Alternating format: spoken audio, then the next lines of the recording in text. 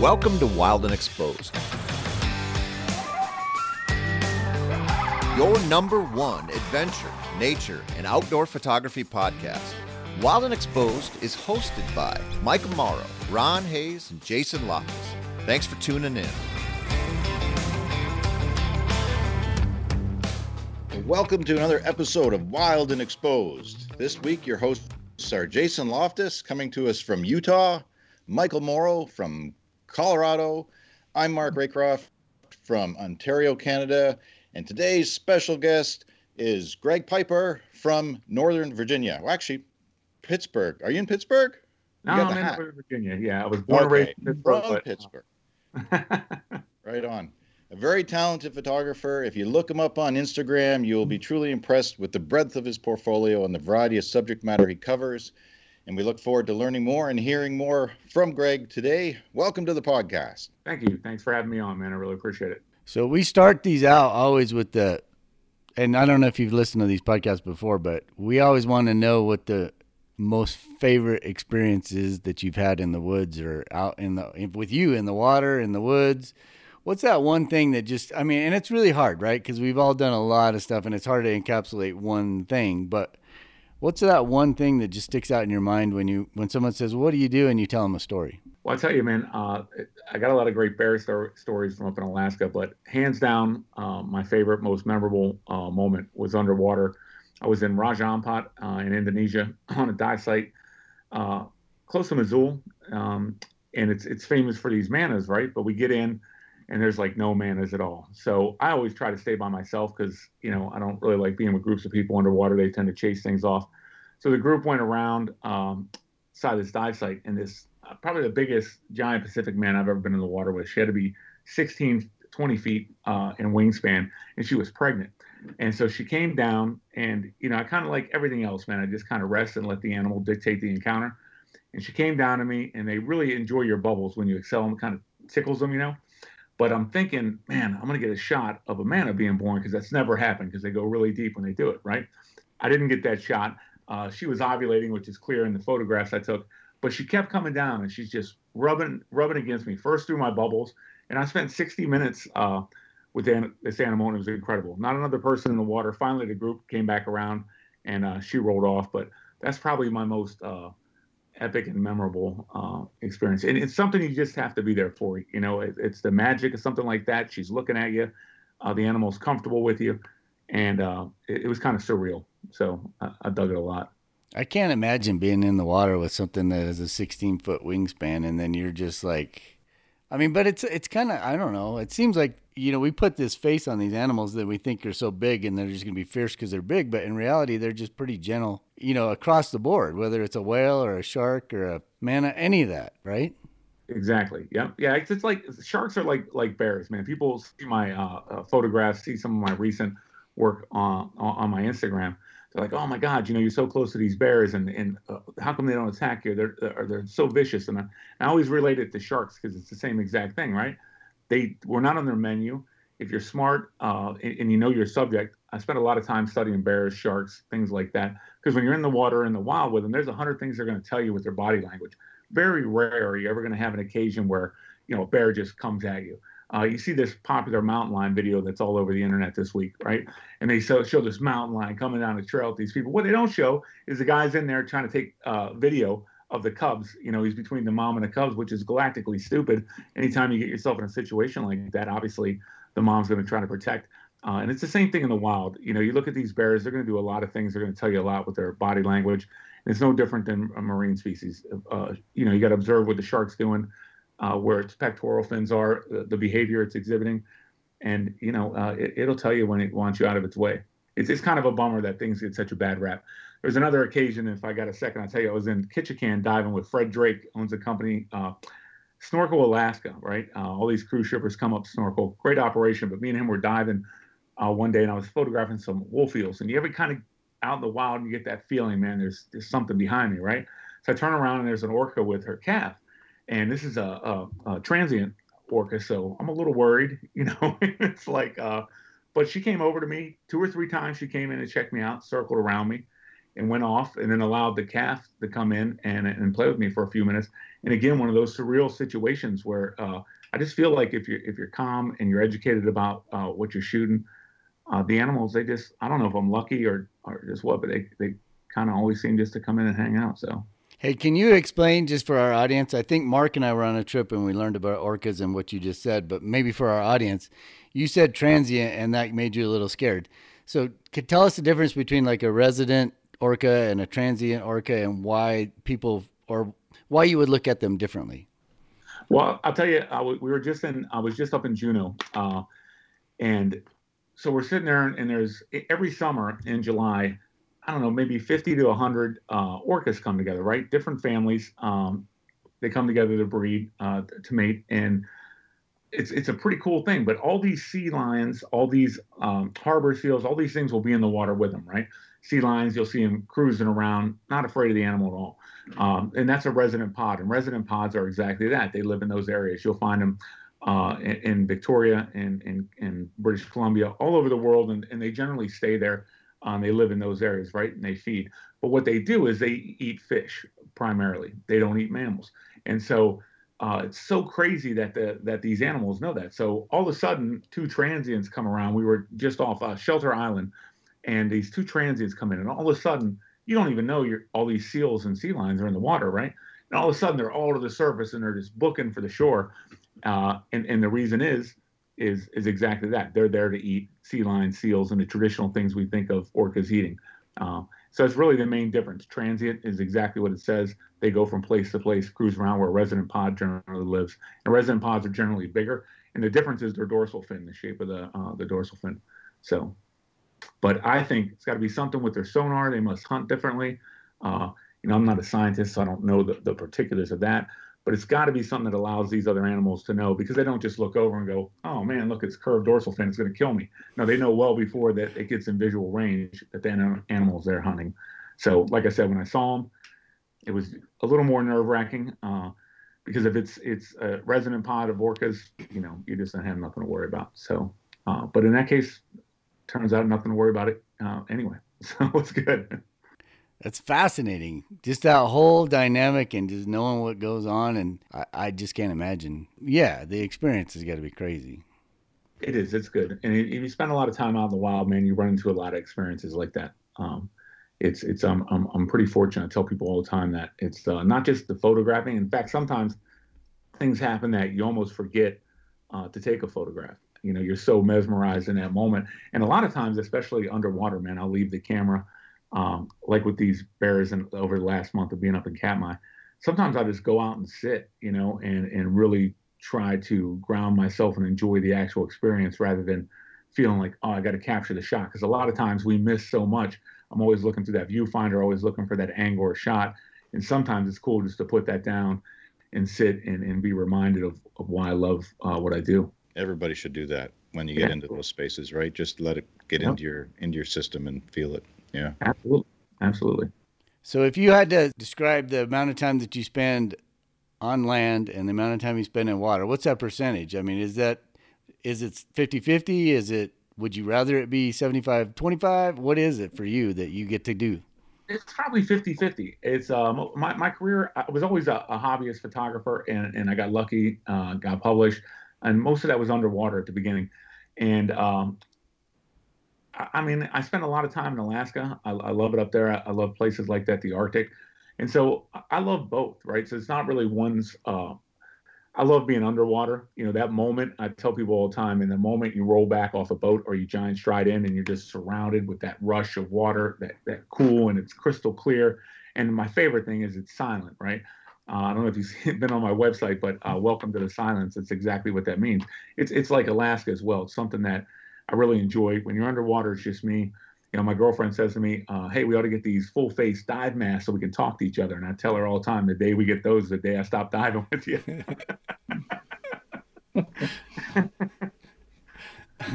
But, Zen and focus to it, right? I mean, yeah, it's just, I love being underwater, but above water, especially places, I know I keep going back to Alaska. That's just one of my favorite places to be. I mean, Alaska is so vast. It's so unexplored. It's just got all these amazing places, it's like you said, it's almost surreal. spending time up there out in the wild like that, trying to get away from crowds and just the space you have, compared to where I live here on the East Coast. I love it. But I love being underwater. I'm heading down to Belize next on November 7th. I go down there. I had a workshop and do some diving. So this year has kind of been a damper. Big travel plans were canceled. My 2 months I was supposed to spend in Indonesia.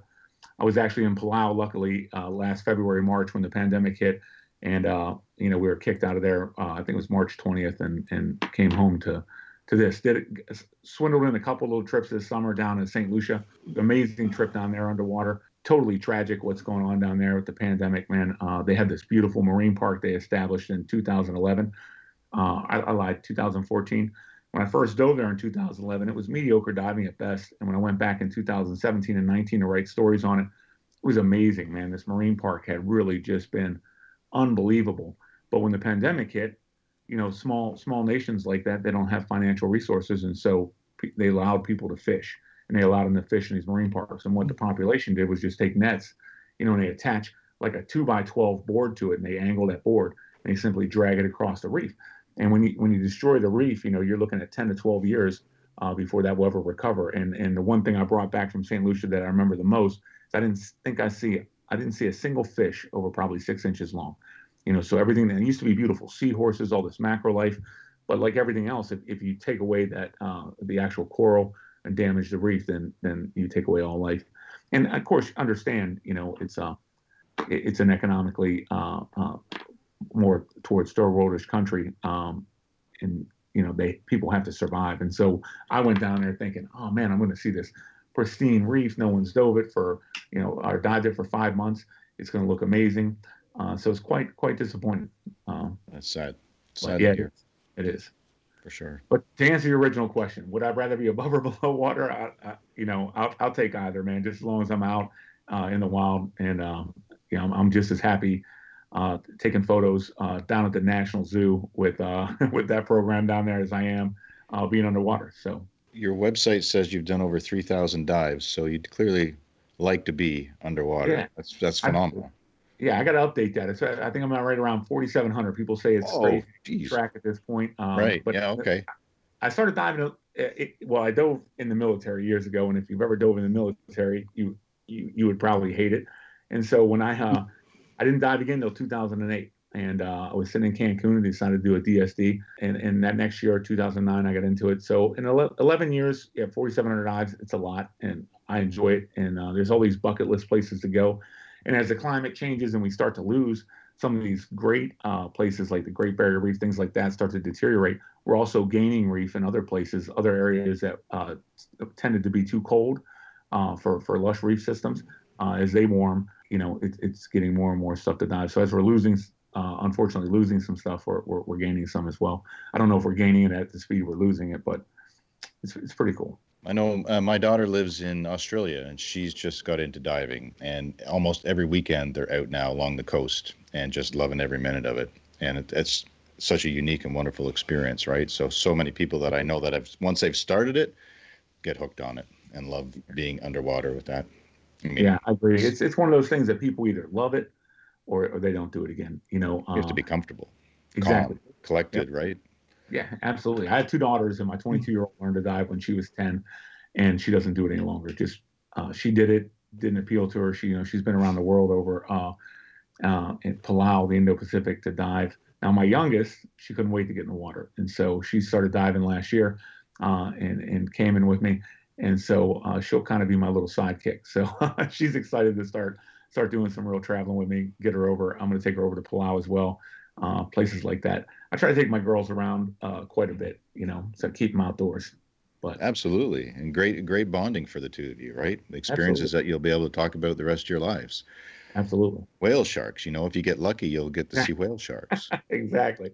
Like obvious on your Instagram. I mean, you've seen so much, and not just the large cetaceans and sharks, but I love the close-up fish, the detail, the little crabs, the shrimp, the Nemo, the clownfish, the colorful life that you get into such detail in the reef systems. It's great to see that too. Well, thank you, man. I enjoy it, especially places like the Philippines, probably one of the most underrated dive destinations in the world. super inexpensive. The people are amazing, just like they are in Indonesia and places like that. But in that entire coral triangle, I try to tell people here in the Caribbean, when I encounter them, you have 650 species of coral and fish in the Caribbean, and you have over 6,900. Some say up to 7,200 in the Indo-Pacific. And the Verde Pass in the Philippines is where they've gotten the most diverse life. What is it from? Is a school in California. I'll think of the name in a minute. They always come out there and do these collections with nudies and different things like that. And it's this amazing macro life, and it's beautiful, man. When you stop and take your time, it seems when divers are new, they like the big things, right? You want to see a turtle, you want to see a manta ray. Of course, whale sharks are always a treat, man. Anytime I see one of those, I still get excited like a kid at Christmas. But you start seeing this little stuff, right? And I guess the equivalent would be people say, well, it'd be like taking pictures of ants or cockroaches or something like that on land that people generally just don't, find it interesting. And so there's these groups that like macro photography underwater, and people are really into it. And we go around and do these critter finds and stuff. But there's some really amazing stuff out there, man. And it's quite colorful. The ocean is one of those things where you never know what you're going to get, right? I pretty much know when you go to Alaska, it's September, there's going to be bears feeding, right? It's July, there's going to be bears in the falls. So all these things can be calculated. If you're going to shoot tigers, you're going to go to India in March. If you're going to go shoot lions, when to go to Africa. There's all these times. The ocean is totally different, right? Unless I'm in some place like Truck Lagoon where I'm focusing on wrecks and things like that. But if I'm going to shoot macro, I could roll in today and find everything or find nothing. There's no rhyme or a reason to it. Now, you can raise your chances by studying things, finding out what coral species they live on or where you'll be most likely to find them. But like when you're shooting a pygmy seahorse and it's at its longest length, 2 centimeters, and it's the exact same color as the fan, you have to put a UV light on and wave your hand because the motion from you waving the water makes the seahorse go like this, right? And then trying to get that in focus and a current and all these things. So it's very challenging. Then we have light to deal with. When I'm shooting bears or whales, here's the sun. I know I got to be between the sun and the object, right? Underwater, right. You don't always get that, and you have to play with those light settings and constantly, because as the sun goes behind clouds above water, it gets darker. There's all these different variables when it comes to dealing with light underwater that makes it quite challenging, quite exciting. So how deep are you doing that sort of stuff? Are you getting a lot of ambient light, or are you using all artificial light? Well, if you look on my my Instagram or website and you see these mandarin fish, that dive is 6 to 10 feet. Right, they're sometimes I could stand and put my head out of the water and take a breath. Other times, pygmy seahorses, generally like 100 feet, right around there. They generally try to stay a little deeper, stay in these fans. There's 9 species of them, so some of the species are shallow, some don't live in fans. We're finding more and more all the time. But generally, anytime in diving, everything you're going to see is going to be between 12 feet deep and 100 max. Usually between 60 and the surface is where you find most of your life, right? Because you have most of your light in the light transmission. The plants, the coral, the fans need that to grow, and so they don't grow in dark areas.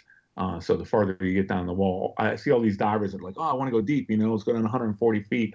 It's like, all right, we'll go down there, but there's not going to be anything. All the good stuff is usually at the top of the reef, and but it's definitely pretty cool and pretty colorful. So at 60 feet, are you getting any ambient light at all, or is it just dark? Yeah, no, you get an ambient light, but what you've lost is color, right? So as we go down in depth, starting at 12 feet, you lose your reds. You start to lose the color spectrum. So when you don't illuminate something, you can look at a photograph that someone took with no lighting, and you're like, wow, that's pretty dull, right? It looks gray, it looks brown. When you light that, then you see that color. And so that's the reason when we dive, we have to have strobes. You can use some constant lighting, macro. It's good to use the company Big Blue. I exclusively use their fixed lights, which are incredible. I use Inon for my strobes. And usually I have a combination of both those, especially a red light. Very important when you're diving and doing any photography underwater, because an animal will leave with bright white light. With a red light, it doesn't see that light. And so the animal will keep doing what it's doing. So when I'm shooting those mandarin fish, it's dusk, and you sit there for about 45 minutes. When the action starts, they pick their mate. You watch them in the rubble. But when they come up, you have exactly 1.5 seconds to capture from the time they leave the reef till she releases the eggs, he releases the sperm, and boom, it's like high school. It's over like that, right? And no comment. You have to really be on to know your settings. And when I give these workshops and take people out, I'm like, you have to have, for these strobes that take a second and a half to recycle, you have to have your settings set up to where your shutter speed's right. You're going to capture the moment. You're going to be able to get bursts of light, 3 to 4 exposures without that having to recycle. Just things like that. And it's frustrating because it takes so long to do it. And if you miss it, or it's off, or someone's too close to you and has a white light, because again, it goes back to why I like to dive by myself, or when I'm teaching students. I obviously don't take my camera when I give my workshops. I'm actually working with them, but nothing's more frustrating than you've been there for an hour, right? 13 feet. It's chilly. It's the end of the day. You've been in the water 4 or 5 hours during the day, and it's at night dive, and of course at night it's always colder, right? Because it just is. And you're all ready to set up, and someone shines a flashlight or someone fires their strobes, and they go in your dome port. And so it's important to be kind of spaced out, but it's frustrating as well. I went for years before I got that shot. And then one night I went, and it was like, I don't know, man. It was some Barry White playing in the background, some bow chicka bow bow, and there was just mandarin fish mating all over the place. And I captured that shot like 10 times in that one evening. So, but that's how the ocean is. You'll get in some days, the conditions are perfect, the moon's right, nothing happens, and it's just not there. And other days I'll get in expecting to see nothing.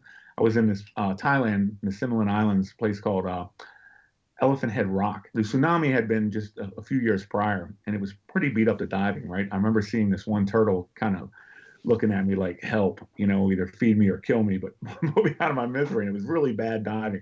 And I got in, I had a macro lens set up, and I was just going to shoot. I was actually shooting some nudies, and people were screaming, and up above me is this whale shark with its calf, and boom, the entire dive with it. And then I went up to the boat, took my macro up and grabbed my wide angle and came down and spent an entire dive with that. We had lunch, got back in, and they were still both there. So that's what makes the ocean unique. You never ever know when you get in what you're going to see. So it's the thrill of wildlife photography, and especially in the ocean, as you say. So am I right in guessing nudibranch? No. Is that what? Yeah, nudibranch. Yeah, I'm sorry. Okay, so when you say nudies, just for our audience listening, that you're photographing underwater. I'm sorry. Oh, it's good. It's good. Right. This is Wild and Exposed podcast. No. Yeah, they're not nude. What is a nudibranch? It's a form of slug, and it has its gills and its lungs both exposed on the outside of the body. They're beautiful creatures. They come in a variety of colors. Anything bright in the ocean generally is poisonous. If it's on the reef and it's bright for a reason, and it's to warn predators. So, but nudies they're amazing. They're one of those critters that you look for all the time. Deloach does a book every year with nudies, and it's constantly updated. I don't know, California Academy of Science, that's what I was trying to remember earlier. They have hundreds of nudies you have to be identified, because you have to find a mating pair to identify a new species. And so some of them look like they're nothing. You go right by them, right? They're incredible. And they're very, very easy to shoot. You can play with light because they move at, I don't know, maybe 1 meter an hour if they're lucky. But they're very beautiful, very cool to watch. Very fun to photograph. Almost some of the colors are almost psychedelic, right? I mean, it's just so vibrant. How big are they? I mean, I think I saw one by the Great Barrier Reef in Australia, but it was only an inch and a half long. Could they be that small, some of them? They can be down to a couple, maybe half a centimeter. Some of them, they're tiny. Like if you're in the Caribbean, especially, like on the Kittiwake, if you ever dive that wreck, you look in the portholes there, you'll always find them around, but they're very tiny. And others will get up to a dollar bill size. Your Spanish dancers are quite huge. Some of the different nudibranchs out there are just beautiful. And then they have several species of slugs. Some people mistake them with nudibranchs, but there's things like ribbon eels, things like that, also very beautiful. They're not all nudies. The thing that make a nudibranch is their lungs are exposed on their backs. Looks like a very colorful plume of almost like a bouquet of flowers. Okay. That sits on the back, and then the gills that are exposed from the head, and they're absolutely beautiful animals. Do you see them in open water sometimes, or usually sheltered crevices? Usually they're on what they eat. So if you want to find a certain, like there's a nudibranch called an Alani nudie. It's one of my favorites. Beautiful species, and it eats a certain type of coral. And so to look for that animal, I just look for that type of coral, right? But they camouflage so incredibly well. Sometimes you'll be looking and looking. It's usually when I'm not looking for them that I find them, because I'm not focused on trying to find them. I'm just like, oh, there's a nudie. it's usually when I have a wide angle lens, so it's usually how that works. That's the joy of point and shoots underwater, is you got that option to zoom in or pan out. But as you know, with a fixed focal length lens, you get what you get. So something about your Instagram. So everybody listening, if they're not familiar with your Instagram, they need to go there and check it out. It's just the diversity of this marine life, terrestrial life too, but really you highlight, I mean, I'm always enthralled with planet Earth, from insects, right? Butterflies, what monarchs do, what shorebirds do, migrations, large mammals. Under the ocean surface, there's so much life, and you highlight that so well with your portfolio, and it's just great and refreshing to see that broad interest covered. Well, so yeah, people, please go check it out. I don't know if you mind us spinning into, and I don't want to curtail any other questions from you guys, but with Instagram, do you mind if we ask some questions about Instagram? absolutely. I'm familiar with your work on there for as long as I've been on, and I don't know if it's 3 or 4 years now that I've been living on that social media platform as far as promoting work and growing that. And hats off to you, warranted, wonderful following that you have of over 400,000 people. A question that I have is, we're always thinking about Instagram, how to make it successful for people. Obviously, quality imagery is very important. Good captioning is important. Proper use of hashtags important. Timing can be important as when people post. But a question that came up for me looking at your impressive feed, and based on your success, high five there, is that you tend to post multiple images when you do a post. It could be 6, it could be 10, telling the storyline where people can flip through. Have you found that to be more successful than just posting a singular image? Well, what I find is you have to keep up with Instagram's algorithms, and so there's some homework that has to be done on that. Fortunately for me, my girlfriend went to school just for that, and when I met her, she was working as a publicist for Nat Geo. So she monthly sits down and takes the Instagram classes, so to speak, on the net, finds out what's going on, how it's trending this month, what they're doing differently, right? Because they're constantly changing. So what I try to do is change it. And what I found right now is videos are very popular. But I try to get a combination of that. Like, there are still times I'll post a singular image. But like today, when I posted the video of me taking pictures of the bear cubs. I'll get into that story maybe later on about these amazing bear cubs. So the video kind of draws people in. They love it, right? But okay, so the video of me shooting, now let me show you some images of what I was shooting and what I achieved in that particular moment, if that makes sense. And then there's videos like the whale the other day that breached. We're in Juneau, Alaska, and I got a great friend I grew up with in Pittsburgh. Never been out anywhere, so I took him up to Alaska, right? I had 4 days in between my 2 Katmai trips. I flew down to Juneau and met my girlfriend and John and took him out. And this guy's like a good luck charm. I'm going to take him to Alaska all the time. He goes out, man. Nice when you find those. Right. I mean, right in front of the boat. And I put that video on, right? To have your camera out and in slow motion when a whale begins its full breach right directly off the bow of the boat. I should have just played the lottery that day, but that's how rare it is. But I put that on Instagram, and I put that on singularly, and then afterwards I'll show you some actual still photos that I have. But in that case, there's no still photos to follow because we're taking a video, and so I didn't capture any still photos. But I find a variety. I find that what I'll do is I'll just kind of play with it and see what engages people. Obviously, the conversation. One of the most important things I tell people is, people follow me, right? And I'm always humbled by that, to have that many people that want to see my work. You get up every day, you see people message you, you have 400 comments. It takes time to go through those, even to the point where I have a large following in Russia, and I'll take those and put them into the translator and respond to them, because I feel like it's important to, respond if they have a question. I have some very good friends, met a lot of photographers along the way, and I meet one or two types of photographers. You meet humble, willing to help, which I would include myself in that. And then you meet some that are like, hey, I have 1 million followers. Boom. I don't need to talk to you. I don't need to respond to these things. For me, it's very important to respond. So kids will send me an email or a message saying, hey, what sort of camera do you use? Right? It's very easy just to click through that. I don't have time to waste. But to them, it's important, especially I have a lot of followers in smaller countries, things like that. So I find engaging with them keeps them on your page and keeps them engaged with you. And with anything, I just find it's I'm always a person that loves talking photography. I love helping people out. So people come, when I lecture and things like that, I'm always happy to stay. To my girlfriend's dismay, because we'll be there for hours. I enjoy talking to people, and I feel like if people have taken the time to follow my work or come and see me, then those people are important, and you have to take the time for them. And again, it's something I genuinely love and enjoy.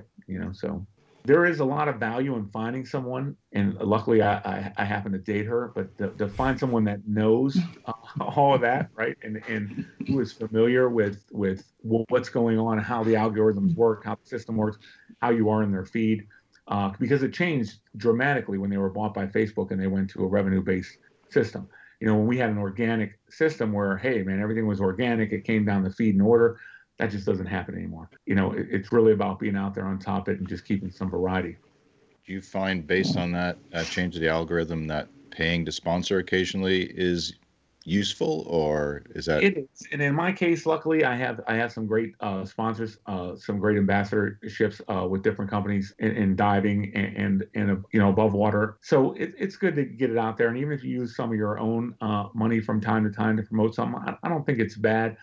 I really don't know how much value is in it, because I don't do it a lot. I do it because it makes sense from time to time. And most of my work, my professional work, I would say 90% of it has originated from Instagram, because people instantly go on there, and try to find it, trying to get that little blue mark, which I still haven't achieved. And I've gone to Facebook 1,000 times. No way. You're so deserving of it, man. It's like, it was one of the questions that came to me this afternoon. I was like, how does Greg not have the blue check mark?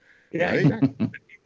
I've done everything they've asked. You send it in, it's a crapshoot. You get it or you don't get it. And, I finally, even the copyright, getting your actual copyright set into them. So there are attorneys that do it. So I've considered having it done, but I just don't know how much it really helps. I was talking to some friends about it. I got a good friend that got it, and she had a couple thousand followers. So there's really no rhyme or reason. She just sent a copy of her driver's license in. She said she woke up one morning, it was there. It's one of those things, but people look for it. It's an official brand. On the downside, like this morning, I got an email.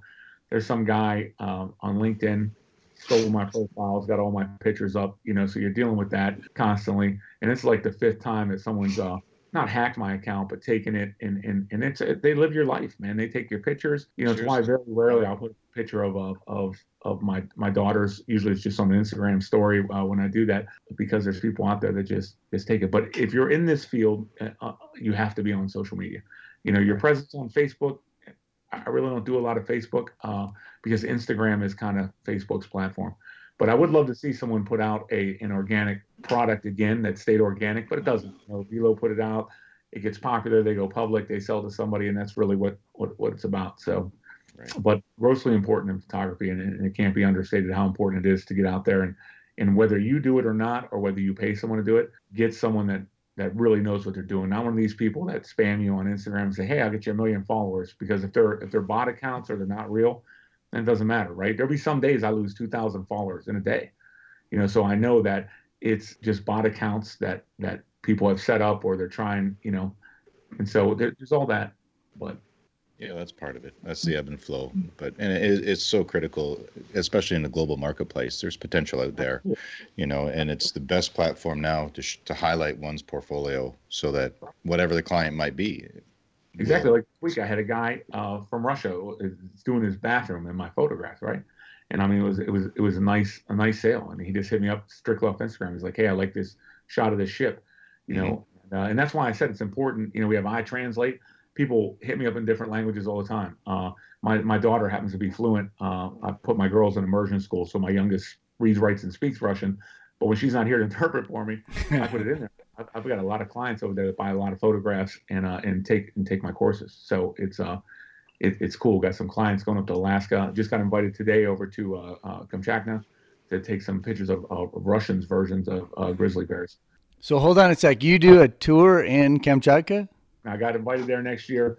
Just today, a company hit me up, wants me to come over and photograph over there. I don't know if you've ever been to Russia, but I love it, because it's like, it's wild, man. It's untamed. Like they do things different. I went over first time to Russia. Like, I don't got time for this story, but I was flying. Keep going. A MiG-25, My father does some work in the airline business, and he was doing some aircraft were coming off a lease from Aeroflot. So he was over doing some work. So I went over to fly this MiG-25, right? Because I'm a big aviation enthusiast. And this huge Russian comes out. I mean, I'm 6'6", and this guy's dwarfing me, right? And he's got his flight suit, he's got a gun. I don't have anything, I mean, I got a G suit on, but other than that, I got no knife, I got no fur coat. And he says to me, I said, do you have any advice for me? He said, yeah. If I tell you to eject and you say, huh, you'll be talking to yourself. So that was it, man. We got it. It's flying.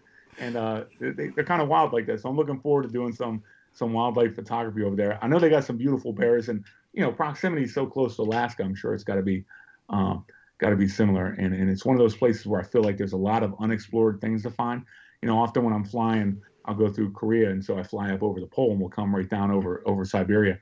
And I'm always looking out the window down there, and there's this vast, unexplored area over there. And so I'm excited to get over and check it out. That's the one place that I've wanted to go for 10, 15 years. I just think Kamchatka, I mean, I've watched some films on it, and they talk about rivers that have never been fished. Exactly my point, right? It's got so much. I'm flying over these peaks, and I also am a big climber and enjoy that.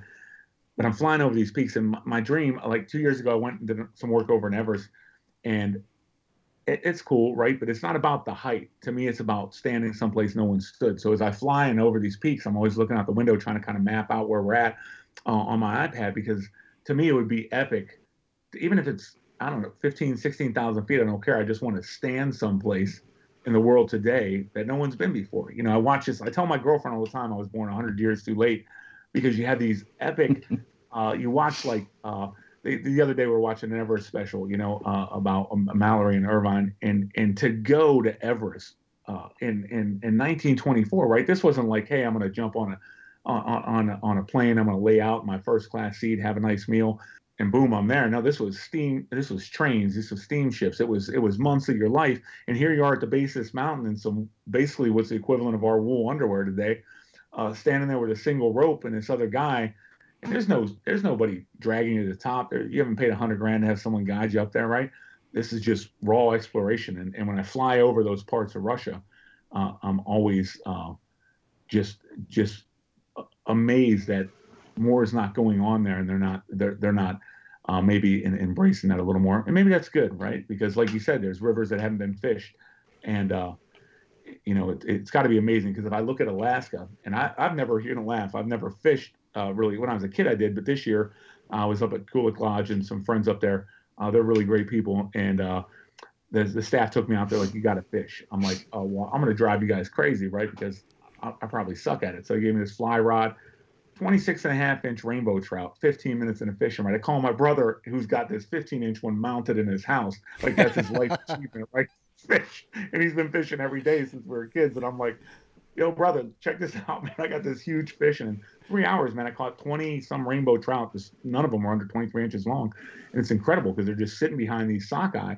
You just throw those beads, man, and they just. So yeah, over there they got to have some really really cool stuff to check out. Yeah, well, I would go there in a heartbeat just because I think it's exactly what you just said. Yeah, it is. Well, I'll keep in touch, man, and we'll go. I'll tell them I got this. There's two of us. I got to bring two. That'd be great. So you do workshops, right? Can you just explain that, and then where people could find that kind of stuff?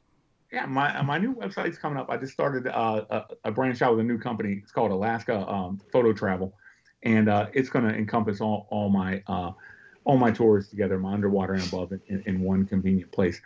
Because really I haven't advertised it much, and I sell out all my trips. Diving generally, a liveaboard or land-based. Liveaboard, I can take usually 20 divers fit on a boat. Some of those people just go to dive with me, and some go to learn.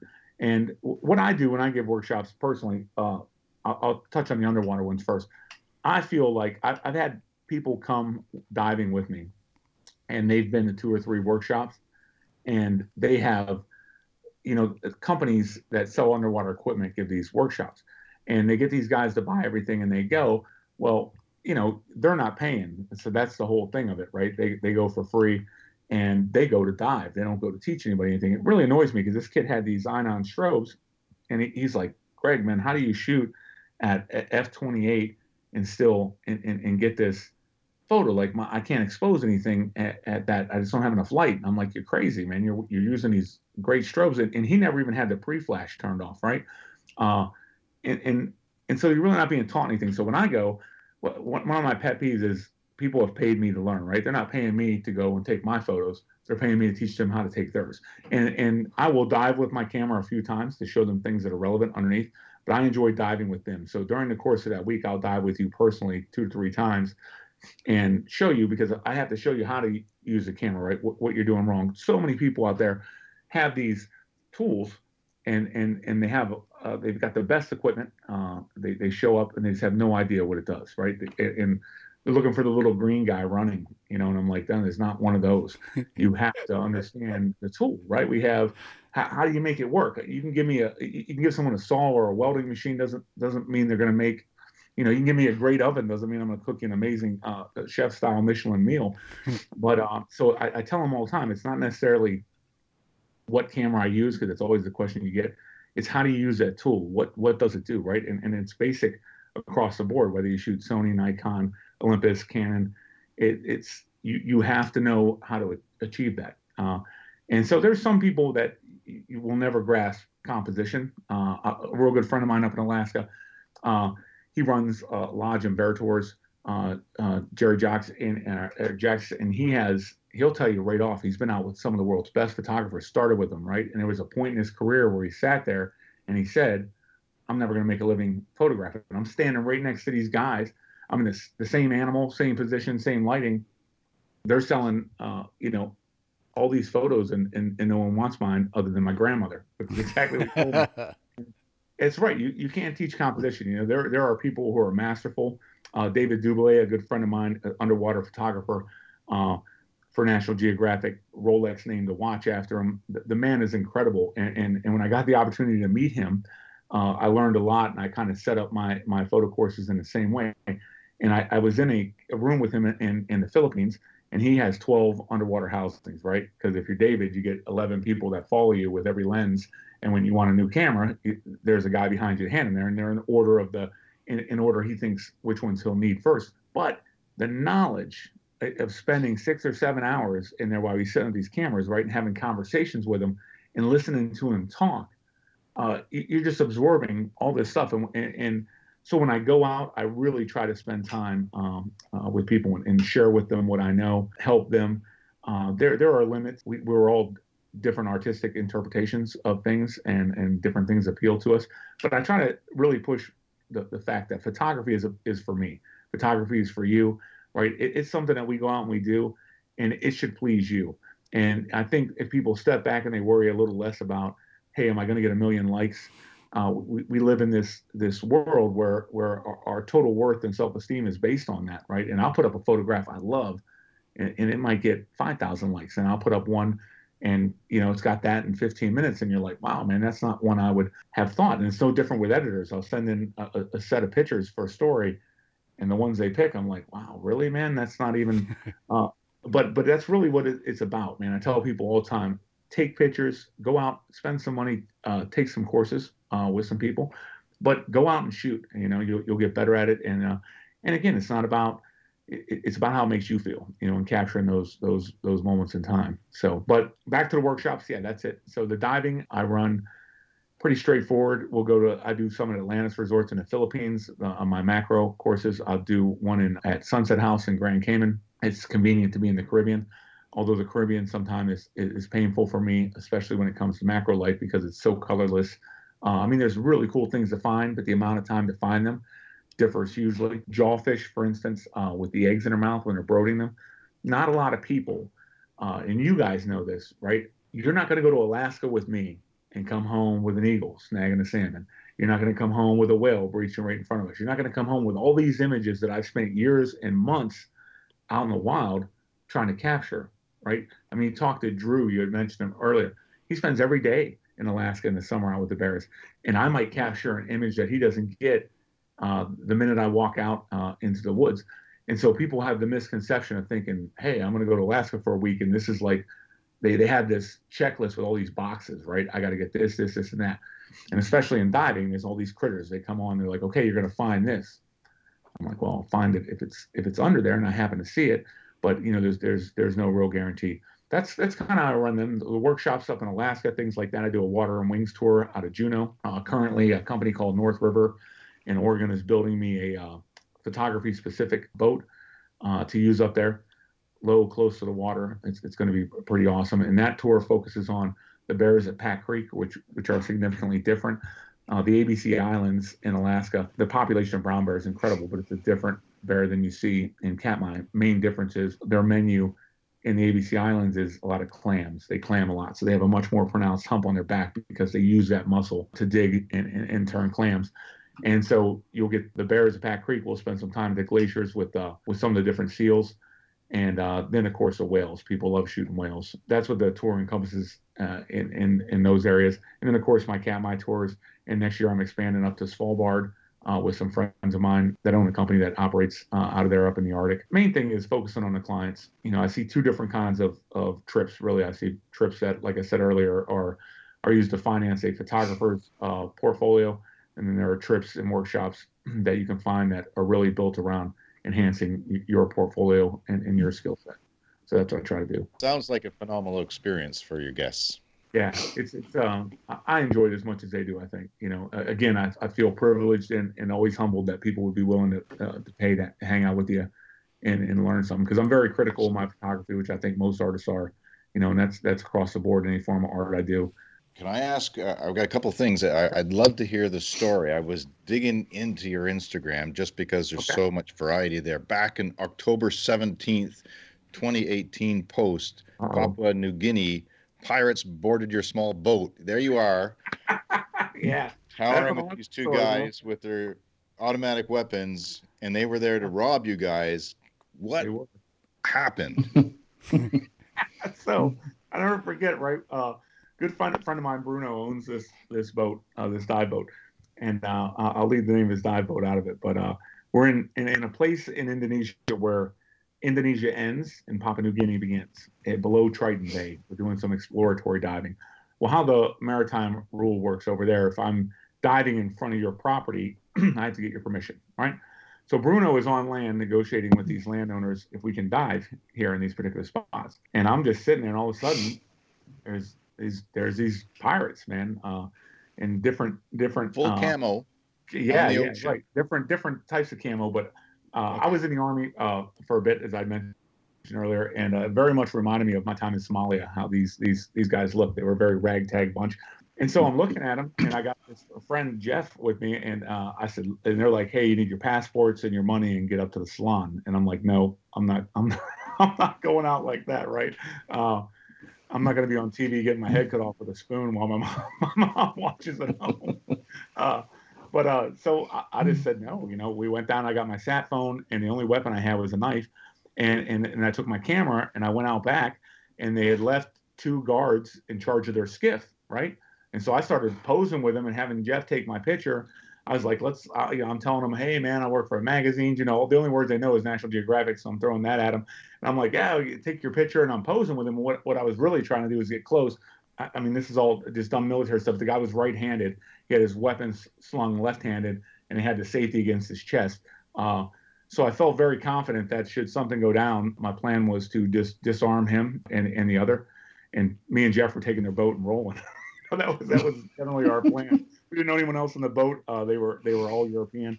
And so as this is going on, Bruno shows back up, and Bruno paid him, gave him a bunch of liquor, and they rolled out. And it turned out later that they were they're there guarding these Chinese pearl farms, and they just harass ships as they come through, man, to get whatever money people will give them. It's comical now looking back at that time. I'm thinking, even if we get in their speedboat, where are we going to go? I don't know if you've ever spent any time in that area of the world, but it's pretty remote, man. One time I was in the Solomon Islands, and I got separated from the group, right? So I got this EPIRB, and I floated in the current around this wall out of sight of the Zodiacs or the main dive boat. So it took a couple hours for them to catch up with me. For whatever reason, this thing, it gives a direct signal, but there's an island between us, so they're not getting my signal. So I'm sitting here, and I'm treading water as long as I can. So I figure, man, I'm going to go to shore. The best chance of finding me, I'll just go sit on the shore. So I'm sitting on the shore, and it happens to be this island in the Solomon Islands where there is either they put or live there all deaf people, right? And in the Solomons, they will cover themselves in mud. It keeps the flies off them in the sun. So here I am sitting in my scuba tank with this huge camera rig and my fins, and this guy's walking down the beach, right? And I'm like, hey, and then he's got this machete, and I'm like, hey, and he keeps walking towards me because he's deaf and he can't hear me, right? Now, I don't know this at the time. So I'm like, and then a couple more come out of the woods, and they're all covered in mud, man. So here I am scrambling down this beach because I'm like, my only hope is to get in the water, right? I swam out and I sat out there with these bunch of reef sharks, and they just, by this time there's 10 people sitting on this beach just looking at me, and I'm seriously thinking I'm going to be dinner, right? Because in these areas of the world, I visited these caves where cannibalism up until about 20 years ago still existed, and so that's what my whole thought process is. So the boat came finally and picked me up and found me, and then they explained to me that they were just trying to be friendly because they're deaf. Well, I don't know they're deaf. They're just not responding to me, So it was. I was probably more nervous there than I was in with the pirates. It sounds it, man. If they're covered in mud and carrying machetes, the first instinct is not to think friendly. Right. Exactly. Right. That's what I'm thinking. He's got a machete and he's covered in mud, and it looks like, hard times. Right. Exactly. Not the beach to be sunbathing on. Exactly. But that's the joy of traveling. That's what I was talking about earlier when we were talking about this adventure where you go out and things are just unexplored. We have so little of that left on the planet, but it still exists in some of those places. It ended up being a really cool experience. The Solomon Islands is one of my favorite places. It's literally, man, if you took an hourglass and just stopped it, that's what it looks like. It was just like it was when we left there in World War II, and it remains that way today. It's one of the places I give a workshop. I was supposed to be, in fact, last month in the Solomon Islands with a workshop, but unfortunately, due to COVID, we didn't get to go down there, so it's rescheduled to 2022. Amazing place to dive, absolutely unbelievable. The reef, the wrecks, the number of wrecks from World War II, it's pretty cool. You got to do a book of all these encounters. I mean, it's awesome. I love hearing the stories. Oh, awesome, man. Yeah. One day, it's, I try to, my girlfriend tells me all the time I should be jotting more of them down. But, that's a story I wouldn't, had he not brought it up. It's one, and I would just happen to be flipping through pictures, and I saw that one and I put it up, and I believe I put it someplace before and I'd taken it down. It angered some people. That's the one thing about social media. It's very, you have to play your politically correct game. I don't try to take any opinions, but it offended someone years ago. I believe it was on Facebook, so I removed the picture and tried it again on Instagram. When I saw that, it's definitely a tense situation, but my interpretation was that you solved it with some degree of friendliness. Absolutely, and that's right? That's what it looked like to me. It was, and went up to him, man, and really, I don't think they're there to harm us. I doubt the weapons were even loaded, to be honest with you. I know the magazine that was in his pocket didn't have any rounds in it. Things that maybe an ordinary person wouldn't look at, but I just always try to assess the situation. And I always find in all situations, man, if you communicate with people, my feeling is if they're there to harm you, that's going to be immediate. If the guy comes on and he shot a couple people or he's waving a gun, then of course you find yourself in a different situation. The camera is one of those things that's universal, right? There's a couple things in the world. Hotel California by the Eagles, Don't Stop Believing by Journey, and a camera. Those three things will always get you out of a tense situation, because no matter where I've been in the world, if you start singing Hotel California or Don't Stop Believing, instantly you have a connection with anybody regardless of language. I love it. But the camera does it. You come up and you're friendly, you take some pictures with them, and they became more relaxed. Obviously we were more relaxed. You travel a lot, and there's all these issues out there. I talk to people, for instance, about manta rays and the idea that they're so heavily hunted these days.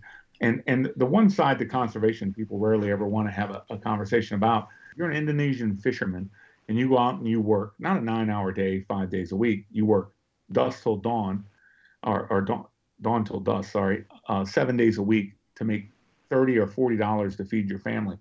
And some guy comes up to you and says, hey, man, I'll give you $350 if you take out a manta. Just boils down to simple economics, right? We don't have enough dive jobs or conservation jobs to employ these people, and so they go out and do what they can because they're in that same predicament everyone is. You have to feed your family, you have to survive. They're not bad people out there intentionally doing bad things. The guy paying them is a bad guy and he's doing bad things. But most people out there, the same with shark finning, any of those things, it seems to me to always be a situation where that's a position they're in, economically and otherwise. And so it's unfortunate, but it is the way it is. Definitely, yeah. It's a sign of desperation, and not only do they need education on that, but it's survival, right? Yeah, so I understand what you're saying for sure. Yeah. Yeah, troubling times with just so many people. I don't know. As far as photography for 2020, what's your go-to rig? Have you switched? Are you playing mirrorless at all? Are you on that bandwagon, or is your underwater rig different than your land setup? I see that you're a Canon. I am. Canon USA hashtag. There you go. No, so I am. You own Canon USA? We need to talk. Exactly. Right. Yeah. But I do exclusively use the 1DX Mark II or 3 and the now 5D Mark IV. Sometimes I'll still shoot the Mark III. They gave me a 5D, what is it? R, I think it was the super crazy megapixel. Underwater myself, my anything above 24 million pixel, too much. It's too much. You get too much resolution. There's too much scatter in the water. So when you start to get into these new Sonys and you're looking at 52, first off, I don't have room on my computer or on these. Every time I get a new camera, I got to go out and buy a whole new series of cards. And so, but there's just no room for that amount of information. In a portrait, awesome, right? I love it. This is a photographer. I actually gave her that camera for a Christmas gift. And it's amazing. You want all that detail in the face. Underwater, we have all this scatter in the water, right? It's naturally there. It's everywhere. And so it picks up too much of that. Same, even my new, the 1DX Mark IIIs I was shooting in Alaska last week, it's, you start picking up too much of the flies in the background, right? There's so much resolution in some of the images that I personally like a little smaller. But I've not gone mirrorless just because the size difference. I'm a fairly big guy at 6'6", 250, so I don't mind holding even long lenses or carrying that gear around. I don't find that the weight or size difference is so significant. Plus, you guys know I'm invested into I don't know how many hundreds of grand worth of lenses, and to have to change all that glass. And if I get a mirrorless camera like the new 6R, okay, cool, I've shaved off a half pound of camera. Now I got to get an adapter to use my 600 is still 600. It still weighs the same, and it's still got to haul it around. And so until it gets to a point where it really significantly reduces that, I don't even think I would consider changing. Now, from what I hear, I don't know that mirror cameras would be around. I know they were experimenting with a 5DX, which was supposed to replace the 5D Mark IV, and I don't know whatever happened to that. I saw one of them in Alaska last summer, and haven't seen or heard about it since. And I think they're starting to put that money into the mirrorless technology. Now, there are times that I'll use live view, but with this new 1DX Mark III, I'm getting 16 frames per second through the viewfinder. I don't find that I need 20. Shooting a series of Eagles, for instance, one of the biggest things I don't think people understand when it comes to storage and stuff like that. I'm a month in Alaska, and I got 2 terabyte hard drive full of images, right? You got thousands and thousands of images. Because as this Eagle's going and he's turning, I see him beginning his dive. From that point, I'm focused on him, and it's just constant. Because, you'll go through 100 images, and there's this one, right? It's like tomorrow I'm going to post this bear image on Instagram just to check it out. They're fighting, and it's this one point where his head is turned in the white of his eye, and there's no way that you're going to capture that except for luck to sit there and go, okay, there it is, boom, I'm going to take that picture. Because it's a constant evolving thing. And so to have the ability to shoot that is one thing, but to sit there and go back through all those photos, that's what I spend my flight times doing, is editing photographs. And I tell people all the time, the real work starts when I get back here, when you're actually back in the office going through these photos. But it's amazing to me. I'll put them up on my iMac Pro here, and I'll go through them, and then you're like, wow, like I can't even believe I captured that moment. So the bear is coming out of the water, just that moment when the water is still shedding off his head and the salmon's face is out of the water, trying to get that. I always am envious of these, in remembering when I used to shoot film and imagining 36 shots, right? I just took that in a second and a half. That would have been like, got to change the film out, you know what I mean? So, and who would want to come home and develop 40,000 photographs after, I still have a ring around my right eye from the loop Yeah, holding exactly. it all those years. Yeah.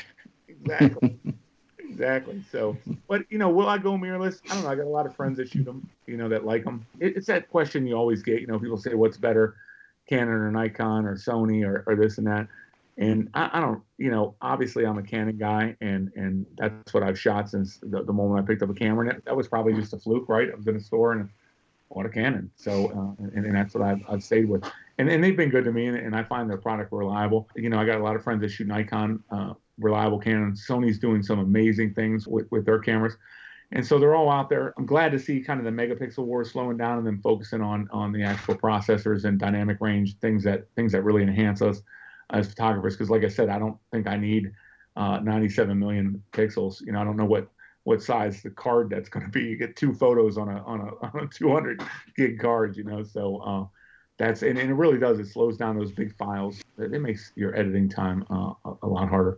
I don't think it's really necessary. I think it picks up a lot of things we don't need. There's a good tip about the underwater. I hadn't heard that and thought about all the particulate in the water, that if it's too high resolution, then you deal with that as well.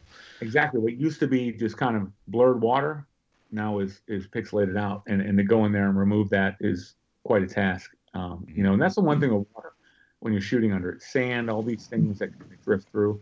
On land, I have, especially with bears, if it's a warmer day, I'm going to have some bugs to deal with. As the months progress and it gets cooler, then you don't have that as much. When you're underwater, you have constant particulate coming by, and it can be crystal clear 1 minute, and then the next minute, something happens, something shifts in a wreck or something, some diver comes by, with his fins, and it just silts it up. He might be 6-8 feet off the ocean bottom, but when he kicks, and that force does come down, it stirs that sand up, and you have to wait quite a long time for that to settle down. It's one of the biggest things I teach in my diving workshops is your buoyancy. And what I find mostly with divers is the relatively cheap and mass availability of underwater imaging equipment, GoPros, things like that. People focus on, I want a camera underwater, not on, I want to be a good diver. Right, and I have an article I do for Dive Magazine. It's called The Ethical Shot, and it deals with ethics in photography, especially underwater, because what we get is you have a guy with a couple of little muck sticks, these metal tools we use, and he's holding a pygmy seahorse for another guy to take a picture of. There's a reason a pygmy seahorse turns when you take its picture. It doesn't have eyelids. And so a flash obviously affects it, right? So it's going to turn away from you. So the most effective tool with that, with me and you would be on opposite sides of this animal. You turn your strobes down, face them outward, right? And you set up your camera so it's not bright. And then when he turns the other way, you can get an image of him, and he naturally turns my way. And then we leave. We take limited photos. I see people under there, bang, bang, bang, with these huge strobes for, half hour trying to get this picture. And then they want to touch stuff. They want to move it because the idea is, I traveled all this way to Indonesia. If I don't get this picture of a pygmy seahorse for my Facebook page, then people aren't going to believe I was actually there or actually saw it. And so I always try to talk to people touching animals. I see it all the time. So many people have asked me this week, hey man, did you pet that bear? And I'm always like, seriously, no. Yeah. I mean, I don't pet the animal because I don't want my smell on it. If the animal chooses to come up to me, which this particular cub does, she rubs on me all the time, sits next to me. I've spent 2 seasons now with these 3 cubs up there in Katmai. It's amazing, man. But I don't touch the animal. I set a proper distance away. I've been shooting this bear with a 24 millimeter lens is how close she gets to me. She's got 2 siblings. And sometime last year, her mom just would come up on this gravel bar at the edge of the river in the lake. She would leave her cub with them. Generally, boars won't approach humans. And so she wants to fish because she's got these 3 cubs that are constantly taking her salmon. So she just left them on the beach with me, and she would get further and further away to the point where sometimes she was 300 or 400 yards. A lot of the guides, the fishing guides, were like, wow, I can't believe this. But out of the 3 cubs, there was one who figured out that her siblings would get 50 feet from me. And if she was the smallest, so she took the salmon and sat next to me, they wouldn't come over and get it, right? So, I mean, it's easy to reach out. It's almost surreal, I've spent these 2 summers, and this year they're back, and they're a little bigger, a little fatter. And she comes up and just sits with me. And to me, it's like, yeah, I want to pet her. I want to take her home. But it's just, it's not logical, right? It's nature. So you have to, again, I always tell people I let the animal dictate the encounter, but I never encroach on it. Even with those bears, I always am certain that they have an escape route that mom can get to them. I'm never between them, and I'm always aware where other bears are, because you have to think that blocks those potential escape routes, right? So I'm constantly looking around going, hey, I don't want her to be threatened, and if she is threatened, she needs to have an avenue of escape, and it's my responsibility to make sure that exists. Greg, I think there's something else that could be going on here. What's you're that? you're 6'6", Yep. 250, so you're pretty well almost the size of a mature boar. Has she left salmon at your feet or a box of chocolates with the cubs or anything like that? You might want to watch for this. Right, these little hints. Yeah, that's a good point. Well, what an experience! No kidding. That's in reference. So anybody listening, if you go to Greg's Instagram, that's the video that you were talking about, right? So it's a video of you that starts out, but then you scroll through and then you see pictures of this cub, right? Exactly. Yep. And yeah, that's him. He's pretty cool, man. The Discovery Channel just had him on. They did a Halloween thing, Care Bear to Scare Bear, when she's eating her salmon. And again, that's what I was talking about earlier. When you get these multiple exposures, right? As she's such a gentle thing, but sometimes she looks fierce as she's chewing through this salmon. They're just cool. And there's two sets of them. The other mother, the other sow, this is her third set of cubs I've seen her with, and she has 3. And she's old, right? And she's just kind of like at the I'm over it stage. And her cubs, they're quite rowdy. These 3 little ones she has, and that's the ones I set up. Aquatica made me this housing this year so I can be 150 feet away and have a remote to see what the camera's doing and expose the pictures. So I sat this housing up. Our idea was put it underwater, and we did a lot of work with that, right? But I found putting it on land, just sitting it there, bears are naturally curious. And so now Blake, who owns Aquatica, I tell him I can put a bear-proof commercial out, because this bear is grabbing the housing, she's dragging it along. The cubs are naturally want to play with stuff. But I got some really great images because this natural curiosity, and they hear the shutter exposing, and they're looking in the dome port. I got a tongue going across it, licking the dome port. Had a lot of fun. But these 3 particular spring cubs, man, they were wild, and they got to the point where they were so comfortable with me. I was in the river one day, and they came out, and the water was too deep, so they started drifting. So I recognized this. You never want to really walk backwards or retreat from a bear. So I kind of sat there, and as the cubs were coming down, I had to kind of move because they drifted right by me. But all 3 of them were kind of just looking at me like, hey, we're drifting by. Like, is this gonna be all right? And again, it was a really cool scenario. But that particular mom, I've never had a sow get that close to me, and she would come up, and I'd be laying on my stomach taking photos, and she would come up and lay, I don't know, maybe 10 or 12 feet away from me and kind of just look at me. But she never did any body language that I threatened her. She was almost just like, man, just over it. And heading into winter with 3 cubs like that, I worried because they weren't very fat. She was very skinny, and it's a long winter to survive. So whether she'll be there next year or not, yet to be seen. There was a mom there last year with 4 cubs, which is really hard. She's got to consume about 150 pounds of salmon a day. You got 4 cubs trying to take those from her, and then they're trying to breastfeed. And she did not return this year. So I would probably believe that her cubs probably died over the winter at some point. It is nature. They don't all make it. But super cool nonetheless. And I try to also explain to people that Katmai is unique in the world. Please don't go to Yellowstone and think you're going to have these animals be that calm and that close to you. They are very aware of humans in that region. They've been protected for years, and so they're simply there to eat. Like most animals, if you're not doing something stupid and you're staying out of their way, they're there for the salmon. We're definitely not on their menu. People always bring up Timothy Treadwell and the unfortunate tragedy that happened to him. It's a very different situation. If you get into late October, early November, food gets scarce. And here's a bear looking at a deer that can run 40 miles an hour, and me that can run 4. You're much easier opportunity. It's very rare, that people are harmed, even down in the ABC Islands. It's just really common sense. And Katmai is unique, and if you haven't been there to shoot, I would definitely recommend it. I know a guy that puts on some workshops, so I'd probably get you hooked up. Well, what I was going to say to that was I think it is really important that you go with a guide like yourself or Drew or somebody. I'm pretty comfortable around bears, but I always love when Drew's there or somebody that is familiar with those particular bears because they know the behavior. And it's just like you were saying, you've followed these same bears for so many years, and you just know it's pretty safe. This bear here is a safe bear. This bear is not going to cause any problems. Yeah, they might look at you when they float by, but that's about it. There's nothing aggressive at all. Exactly. Yeah, I want to shoot with Drew. I want to get up and go with him because he's amazing. From what I heard, I've not gotten the opportunity to shoot with him yet, but yeah, you need people that know the lay of the land and like you said, are familiar with the bears. I mean, there are just things I always tell people all the time. No matter where I go, if I'm going someplace for the first time, I do an extensive amount of research and go with someone that knows what they're doing and knows the land because just you're used to time, right? To go out and just bebop around and hope that you're going to be in the right place or where the animals are at. Got a very good friend, Jaylene, runs an operation, as you know, Jaylene's Alaska. Amazing young lady. If you ever want to do a story on whales, she's up there all the time. That's exclusively what she photographs. She grew up, her father owned a whale watching company, Harvey Mars. And so she grew up on the water. She grew up with these whales. She knows them by their fluke. Hey, this is Sasha. This is Sasha's calf. This is Flame.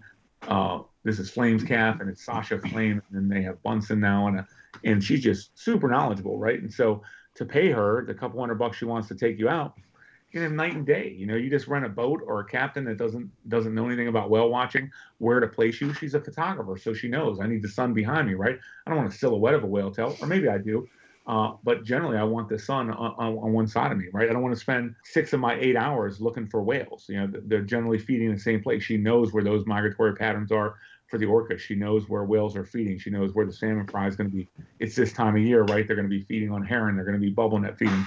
She knows all these things. So to pay a professional that is reputable and specializes in small boat photography tours is ideal because you can go up there and you make the best use of that time. If you're coming off a cruise ship and you only got a few hours and you're never going to be back to Juneau again, or if you're a hardcore wildlife photographer that does it professionally, if you have limited time and you want those best resources, those are the people you seek out because it just makes sense. You don't want to be on a whale boat with 150 people trying to get a shot from an elevated position of a whale's tail. You want to be low in the water. You want to have that. You want people to know you're in Alaska. So when you're composing that shot, hey, here's some mountains, here's some trees, here's some snow caps. It's something that looks Alaskan. If you're just shooting down at a whale from a third-story boat, or a cruise ship, you're not going to get that same kind of image. It's not going to tell that story. You want to be on a Northwoods boat, isn't that right? Yeah. Yep. The one that's going to be delivered next year, right? Yeah, exactly. North River boat. North River, that's right, North River. Yep, they're in Oregon. Call them up. Yeah, there is. I mean, there are boats that are good for photography, specific things. The windows that open in, so my photographers can be low to the water, have the rib, supply a bag so they can set their long lens on there. Because you're not going to be on a monopod or a tripod on a boat. It's just not realistic. Even with the best gimbal setup, you're constantly pitching and rolling. You have to have control of that lens. And to be low level like that, you're not dealing with the reflection light off the water. You're getting the animal, you're being able to compose it in a way that looks cool. And it's just nice, and I had the manufactured so the windows open in. It seats 22 people, but we only have 10 photographers, and it's 43 feet with 3 outboards, and you can shoot on the bow or the stern of the vessel as well. It's going to be pretty cool. I'm excited about it. But Juneau's a nice place, man. You want to shoot whales, you want to get bears, you want to get a good variety. Southeast Alaska is nice. It's very different from the other parts of Alaska. Cool nonetheless. And it's got some great scuba diving. And no one goes there to dive. Everybody's like, oh, it's cold. I'm like, it's not that cold, man. You can put a 7 mil, dump some hot water down it, you're good for 45 minutes. Ay. I can't not mention, I'm a product of the 80s. And Okay, I know you got your start as an artist. I did. And I cannot overlook the fact that you started out by doing airbrushing of jean jackets. I did. As a 3, and I don't know if other people do. Sometimes they don't follow my other page. I'm also a tattoo artist. That's what I do when I'm not out doing photography. I grew up around motorcycles and hair bands, all that. And so I spent my entire high school career painting Eddie from every Iron Maiden album cover to Def Leppard to all, the album artwork was it when we were in that age, right? I mean, it was always like you waited for the album to come out. In fact, the other day I was tattooing this gentleman, and over here behind me I have a stack of original Kiss albums from double platinum, both the Alive albums, the Destroyer albums, the Japanese versions. He brought that for a tip, all pristine. The album's still in the sleeve, still have the posters. And I remember being a kid, right, and Kiss Alive 2 came out, and taking that poster and unfolding it, putting it on my wall, and then my mom going nuts because it was the devil. But it was cool, man. I always did that. That's how I earned money in school. Painting, airbrushing jean jackets. You remember them, man? The Levi jean jacket, perfectly suited for a little bottle of Mad Dog 2020 in the inside pocket. See, he gets it. He remembers. I was there. I had one, and I went to those concerts, man. So I totally get it. They're getting crazy money for those these days, man. I see them on eBay and Etsy. These people painting jean jackets, getting maybe I ought to get back into it. If photography fails, tattooing, then maybe that's where I'll go. Just circle back around, Right. But it's funny because when I work, I listen to I'm a big hair band guy. I'm a drummer as well. I'm not very good, so don't ask me to play, but it's something I love doing, right? And a couple years ago, I went out and bought a drum set. My girlfriend's like, "Are you nuts?" I'm like, "No, man. I got YouTube. Like, I'll learn to play, right? And I have a good time doing it. I'm probably not going to see me on the Grammys anytime soon. But I'm always jamming to those old hair bands. Last year, Brian Hitt is the drummer from REO Speedwagon. He's a friend of mine, and so we were always going backstage with all the bands that they tour with. And my girlfriend's she's significantly younger than me. In fact, she was born the year I graduated.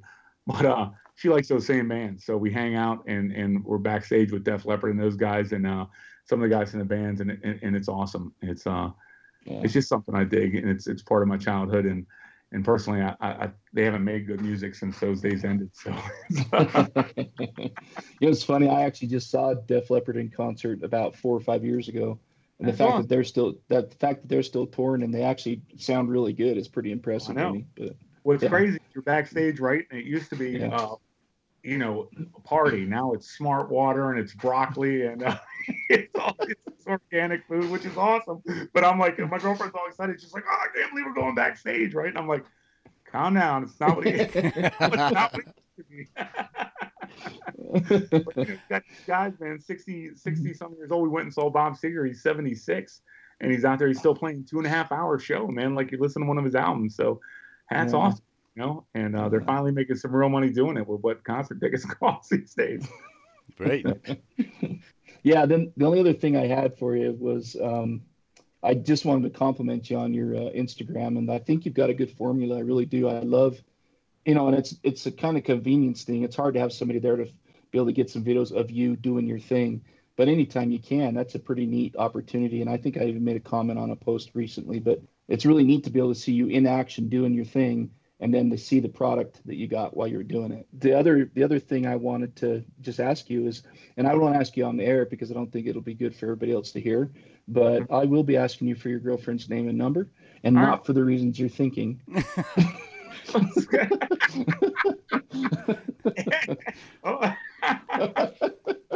I'm pretty forward about this, right? But no, I'm just kidding. But it is good to have somebody that knows those algorithms and that. And I'll tell you what, that's got to be priceless. I mean, holy cow! And I actually stole her away and had her start her own company to do just that. There's some of my sponsors, companies I work with. She's taken over their Instagram accounts. Because it really is, man. It's a full-time gig, right? And if you're not on top of every day being on there and finding out, hey, what's trending? How does this work? What's new? What are we missing out on? And they constantly put out updates. I don't know where you find those updates. I don't have that kind of time to sit around. So I personally do my page. She gives me tips sometimes, and sometimes we'll kind of butt heads a little bit about stuff. But she's actually the one that took up. She came up to Katmai for a week. She had never been with the Bears up there. And so she took a lot of that footage of me working, and it turned out to be quite nice and something I'm gonna have a constant presence on. Maybe not her all the time. She doesn't get to travel like I do, but she learned very quickly. And I tell her this all the time. I'm like, "Hey, babe, when the sun comes up, I'm out. I don't come back until the sun goes down." I got some shots of the Bears. The sun's going down. The Bears. I said, you have to be there to get the moment. And people call it whale watching. I call it whale waiting. It's the same with Bears. We'll be at. I tell her in the afternoon at Pack Creek, especially July, August, sun comes up. Bears don't want to be out in that, so from noon to 4 or 5, nothing's going on. Some of the sub-adult Bears are coming out doing their thing, but the big guys come out in the prime time when they're not in that kind of heat.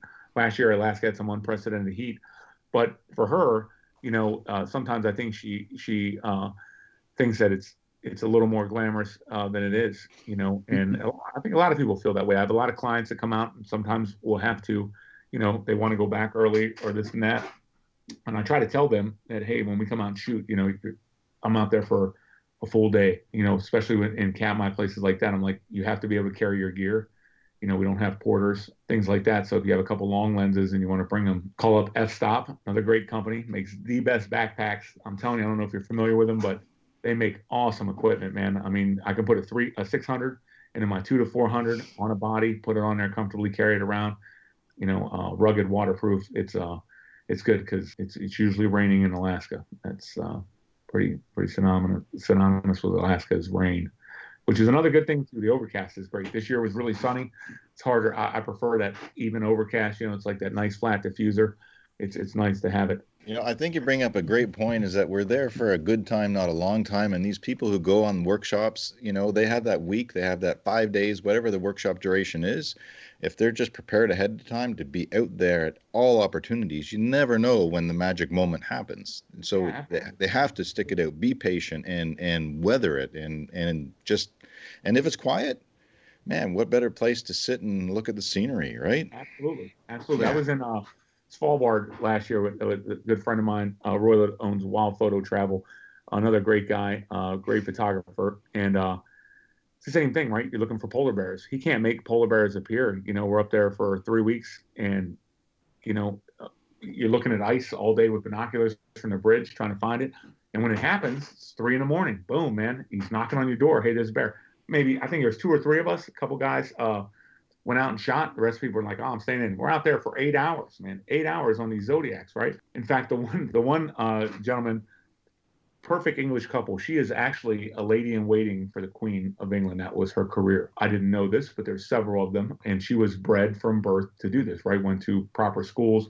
She sat up at dinner. She was amazing. She would bring us out tea and biscuits. On that day, she brought us out ginger biscuits and tea. We're following this male who was hunting a reindeer, right? And so this polar bear, as the climate changes, I don't know if we got time for this story, but I always see these people will tell you, oh man, there's polar bears starving to death. That's not true. You see these photos, you see them in trash dumps. Polar bears live generally 24 to 25 years. That lifespan is dictated by their canine teeth. When they lose their canine teeth, they lose their ability to hunt. Same as a wolf, if it loses its canine teeth, it generally starves to death. So polar bears, we're seeing, they've only been protected in the Svalbard and Arctic regions for 25 years. Canada is still the only country that still hunts them. Being that that's their lifespan, for the first time ever, we're seeing them starve to death, right? When you see them draped in skin, it's not an argument of climate change. It's simply that the animal is starving because it's lost its canine teeth. And previously, it's been hunted, and so it never made it to that age, right? And but one of the things they're eating now is reindeer, because the reindeer are staying close to the water. They're staying closer to the water because they're getting less snow, more rain. It freezes. A reindeer can't walk on it, nor can it eat grass through ice. In fact, a lot of the reindeer are having their teeth broken out. They're slipping and falling off cliffs. And so it's one of the things that the polar bear has put on its menu. But to see him hunt that is amazing because he's patient, right? In this 8-hour period, he's chasing this reindeer. And he's not chasing it like running after it. He's just following it. It gets in the water, it goes to an island. Water is the ideal place a polar bear wants it because it can swim at 4 knots. Reindeer can't swim like that. So he basically wore the animal down, gets it to the water so he can make his kill, which was amazing. But the moral of that story, and back to your question, is that happened at 3 a.m. That's when they found that bear. And so if you're on your, if you're in bed, you get up and you go, and you stay out in those conditions, and it's freezing cold and the wind's blowing in your face. To me, I don't even notice all that, right? It's just part of it. It's the awesomeness of being out there in this vast open space, and here you are with this polar bear. It's not at your zoo. It's not at there's places, of course, you can go in Canada and stuff and take tours and find them, but they're not out in their natural hunting environment on the ice doing what they do. And to find them like that is amazing. But I was shocked that people would pay so much to go on these trips, and then when it happens, you're like, oh, I'm sleeping. Exactly. Yeah, you can sleep it. Gotta live this life, man. Right. It is, but that's life out in the wild, like you said, and it's. I agree. Take advantage if you're going on these tours. Take advantage of them. Spend your time out there shooting pictures. That's a cool story. Thank you. Yeah, it was a good experience, man. Svalbard. I want that. I'm up at 3 a.m. for that. All right. I would think, man, anybody would be up. Yeah, right? For I'm sure bear encounter like that. 99% of our listening audience would be up at 3 a.m. for that. Yeah, I agree. So, but it's good. It's It's a good place to shoot. If you ever get the chance to go Svalbard, I would recommend it, especially in the autumn, because you get the light, right? In the middle of summer, June, July, you're not getting any nice yellow light. You know, when you get that time of the year, see a couple of my pictures on Instagram, we got that low light that kind of circles around for several hours in the middle of the night. And that's the time you want to be out there shooting, right? Because having that color in a place that doesn't get any color, to me, is kind of amazing. And it's kind of the shoulder seasons of when they work up there. And to me, that's some of the best times. Just like Antarctica, you know, the early season is when to go before they're all dirty and stuff like that. But, you know, before the crowds of huge cruise ships get there. We can make this a 4-hour podcast, my friend. I know, man. I love the stories. When we're not live. This is the next best thing to being in the field. It's just hearing other stories and adventures like this, and from the nudibranchs to the polar bears, I mean, to Alaska. So I'm wondering, after you have the likely amazing adventure to Kamchatka, can we have you back on to hear about that Russian adventure? Yeah, absolutely. Yeah, I would love to come back on anytime, man. It's been a joy. It's a privilege, and I'm honored that you guys even asked me to be on. So it's been a blast. I'm happy to come back anytime. Tell us one more time, what is your website you said that was under construction that you're going to put on, or that's going to be up here shortly with all your tours on it? It will be, you'll be able to go through it right through gregpiperart.com, but It will be Alaska Photo Travel. It's going to be the new parent company and website. It's grown a little bigger than I had originally anticipated or thought, which is good. So we're going to do that. And it's going to also have some links to some of my friends that give different tours, different places, different times of year. Because like I said, I still, to this day, next year I'm taking a tour with a guide and a photographer. Just simply what we talked about earlier. There are people out there doing things that I'm interested in, and I find the best way to do those is to go with them. Yeah, it's so you can just go to gregpiperart.com or alaskaphototravel.com and follow both of us on Instagram. And yeah, keep up with where we're going, what we're doing. What we'll do is we'll put all that stuff in the show notes so that nobody has to remember that. Just go to the page and I'll have all the links that you talked about. Even like you said, it was Jaylene's Alaska? Yeah, Jaylene's Alaska. She's a great friend of mine. You look her up on Instagram as well. If you want to get a nice small boat tour out of Juneau, be sure to look her up. She's everything. She looks at Alaska like I do. I mean, I love it, right? And there are people that work there and they like it and they're seasonal. She lives there year round. She just embraces everything that in my mind I find to be Alaskan. She's conservative minded. She cares about the whales. She'll give you an ethical expedition as well as awesome photographs. And she's knowledgeable about camera systems and how to take a picture of a whale. And you'll see her all the time with her captain window open, shooting shots out there. In fact, just the other day, I came out, I had limited time. I had friends there. You hit her up on a text and I said, hey, where's the whale action? And in a lot of industries, man, people would tell you, oh, it's down, it's that way when it's this way, because they want it, but they're not like that up there. She's like, oh, they're over here behind Shelter Island. They're over here in Eagle Reef and they're feeding and they're lunch. And I came around and boom, that's when we got that video of the breach. But yeah, she's a small operation, all female operation. And her and her husband are both great people. They're just true Alaskans. And, I like to see them being successful and her tours are pretty good. So if you get up there and you want to do it, and if you want to fish, you got people that can take you fishing too. But if you're a photographer and you're serious about taking some pictures of whales, look up Jaylene. She's got smaller boats. People who know photography understand you want to be close to the water. You want to be, bounce around a little bit more in a smaller boat. But you go out there with these big mega whale watching boats, man, with a couple hundred people on them, and it's no good. You're not going to get any good results, and you're not going to get any time with the animal. It's kind of like check the box. Hey, we saw some sea lions. We're moving over here. So. And besides the whales, man, there's incredible eagle action. And I'll actually be heading back to Alaska in a couple of weeks after I get home from Belize because the last salmon run up in Haines and the eagles that'll be up there, man. It's a great time of year to be shooting bald eagles up there. Your schedule is amazing. It's hard to complain about it, man. I tell people all the time, it's like advice I give kids when I'm talking in schools and stuff. It's we have such huge emphasis on money and quantity, and I try to really tell people, make it about quality of life. I've had the privilege, right, a blessed life of getting up every day and never having to go to work, and that's through my tattooing and my photography. It's just cool. I tell them all the time, man, follow what you love and then figure out a way to make a living at it. I see people every day get up and go to the grind, and they're like, oh, you're so lucky. I'm like, I'm blessed, but I set my life up the way I want to live it. You know what I mean? I think more people should focus on who we are and how we want to live rather than having two BMWs and a 10,000 square foot house. But that's me. I don't know. So I would rather be out there year round than be the guy coming out for 7 days, busy on his iPhone, texting his work or whatever, man, and instead of enjoying where they're at. So I wish I'd have been able to listen to one of your workshops or one of your speeches when I was a kid. Let me put it that way. Oh, thank you.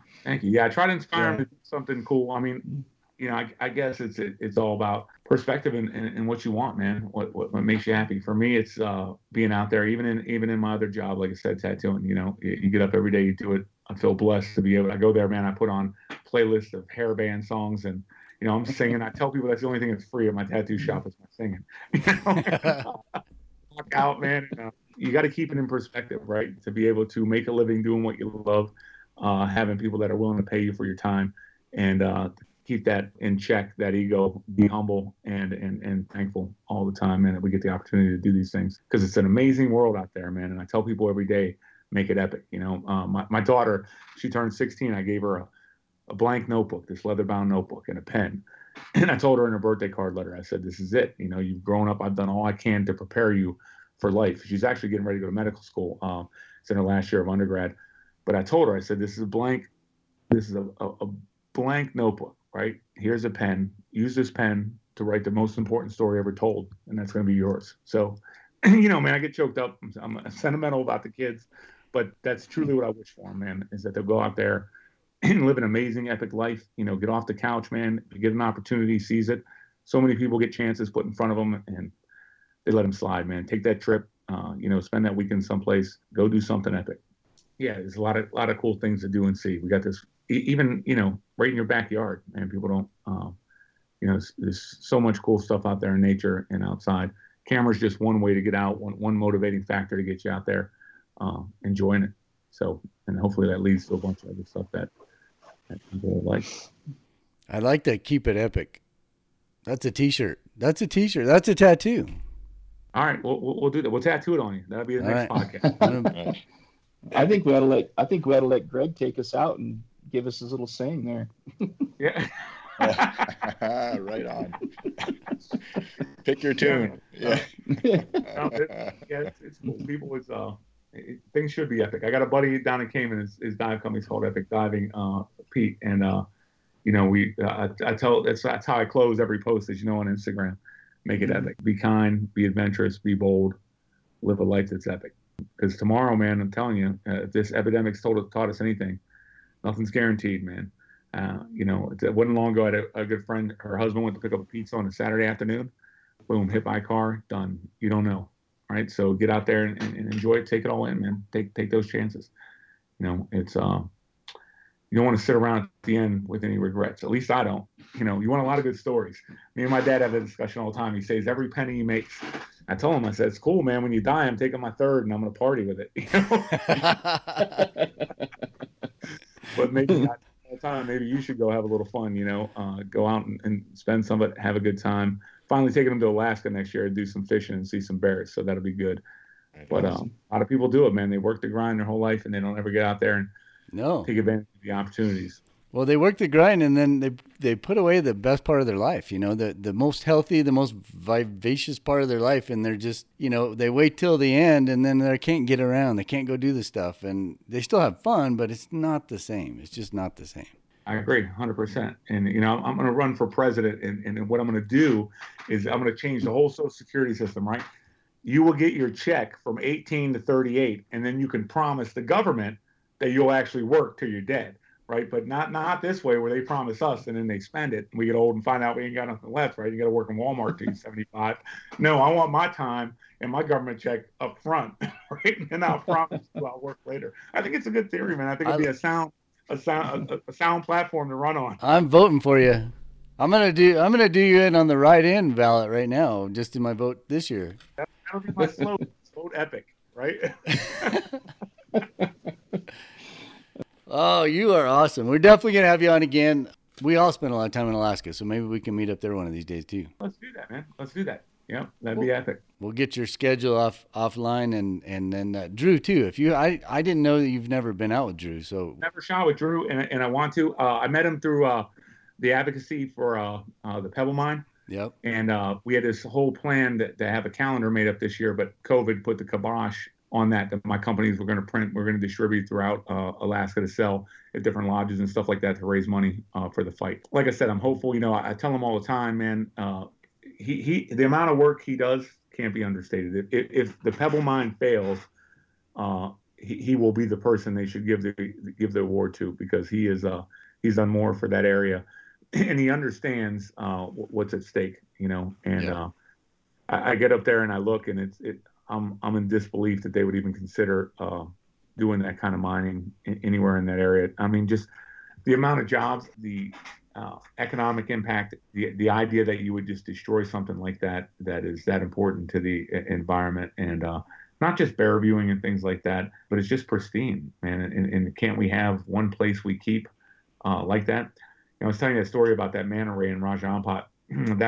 The area of Raja Ampat used to be amazing. And one of the big reasons I've stopped writing for dive publications is because they promote these places and they just get destroyed, right? It's like press. And Raja Ampat went from, in 2008, from having a dozen liveaboard vessels to 285 liveaboard vessels today, right? Everyone's diving there. You get these new money economies, I call them, that come and they want to grab the coral, they think, because they have money and they got nice things that they can go in. And I try to tell them, man, if everybody busts off a piece of coral and there's thousands of you diving, man, it just doesn't sustain, And so that's the unfortunate part about a lot of the dive industry or diving. You find these great pristine places, and it's cool to not tell anybody. You don't want to write about them. And some of my favorite diving is just the exploratory trips. I was supposed to do that this October over in Indonesia, where you just go and you plot a course and you're just like, hey, let's dive here. It's not a known dive site. And you get in, sometimes it's and then sometimes it's awesome. But I don't ever have a dive that I've ever went on where I came up and I was like, oh, that sucks, because I just feel like it's all amazing. There's a lot of emerging places out there that haven't been found. The problem is when you find them, you get the press, and then with the press, sometimes Antarctica is a great example of something that needs to be preserved, something they need to put the brakes on, in my opinion, because you're starting to build. I know these big cruise lines, Carnival and stuff, have under construction ice-breaking vessels, and the last thing you need is a freaking Jimmy Buffett Margaritaville in your next port of call in Antarctica. You know what I'm saying? Here comes a penguin or something like that. It's that's kind of what it turns into, man. And that's the downside of what we do, and I have some culpability in that and some responsibility in it as well, because you take these photos, you show people these amazing places, and sometimes that leads to those places not being so amazing. So it's great to see the work that Drew's doing. It's great what they do in Alaska. They keep these places pristine. They have limited amount of people that can go to places like McNeil River, that can go to Pat Creek, that can go to Katmai. The lottery system's good. You can get in there. But, yeah, there's things we have to do along the way to conserve these places. And hopefully, man, the Pebble Mine, I like it's getting press. I talk to people. They're like, they know what it is, right? Even people down around here in the lower 48, they're familiar with it. The message is getting out there. And hats off to Drew, and because he's really done he's done all the legwork. The rest of us contribute photos, we put on posts, we do our part. I wrote extensively about it for Discovery. A lot of it got abbreviated, as happens in articles. So it's limited with words and things like that. But Fat Bear Week's been huge up in Katmai. It's getting people involved, and hey, man, they're following these bears on the webcams and stuff. We just put in LiDAR a couple weeks ago in Brooks Falls. So it actually gives you the accurate weight of the bear. Little did they know they could have saved $4 million and just got a new iPhone 12, because that boom, bear done. But what else would you do with $3 million grant, right? But yeah, they were up there installing them at the fall. So it'll be cool next year. You'll be able to see that. Anything to get people involved in the environment, get people involved in these things going on, man, and trying to understand that, these are really rare types of places, and they need to be protected. So again, hats off to Drew for doing that. Yeah, he's been since but. Yeah, he's awesome. You're awesome. Yeah. Thank you guys so much, man. I appreciate you reaching out. Thank you for your time. You've been listening to the Wild and Exposed podcast. If you haven't yet, please give us a rating and a review, and make sure you're subscribed so that you'll get every episode we produce as soon as we drop it. And as always, thanks for tuning in. We're gonna make it someday. Nothing's gonna get in our way. We will be the biggest band in town. round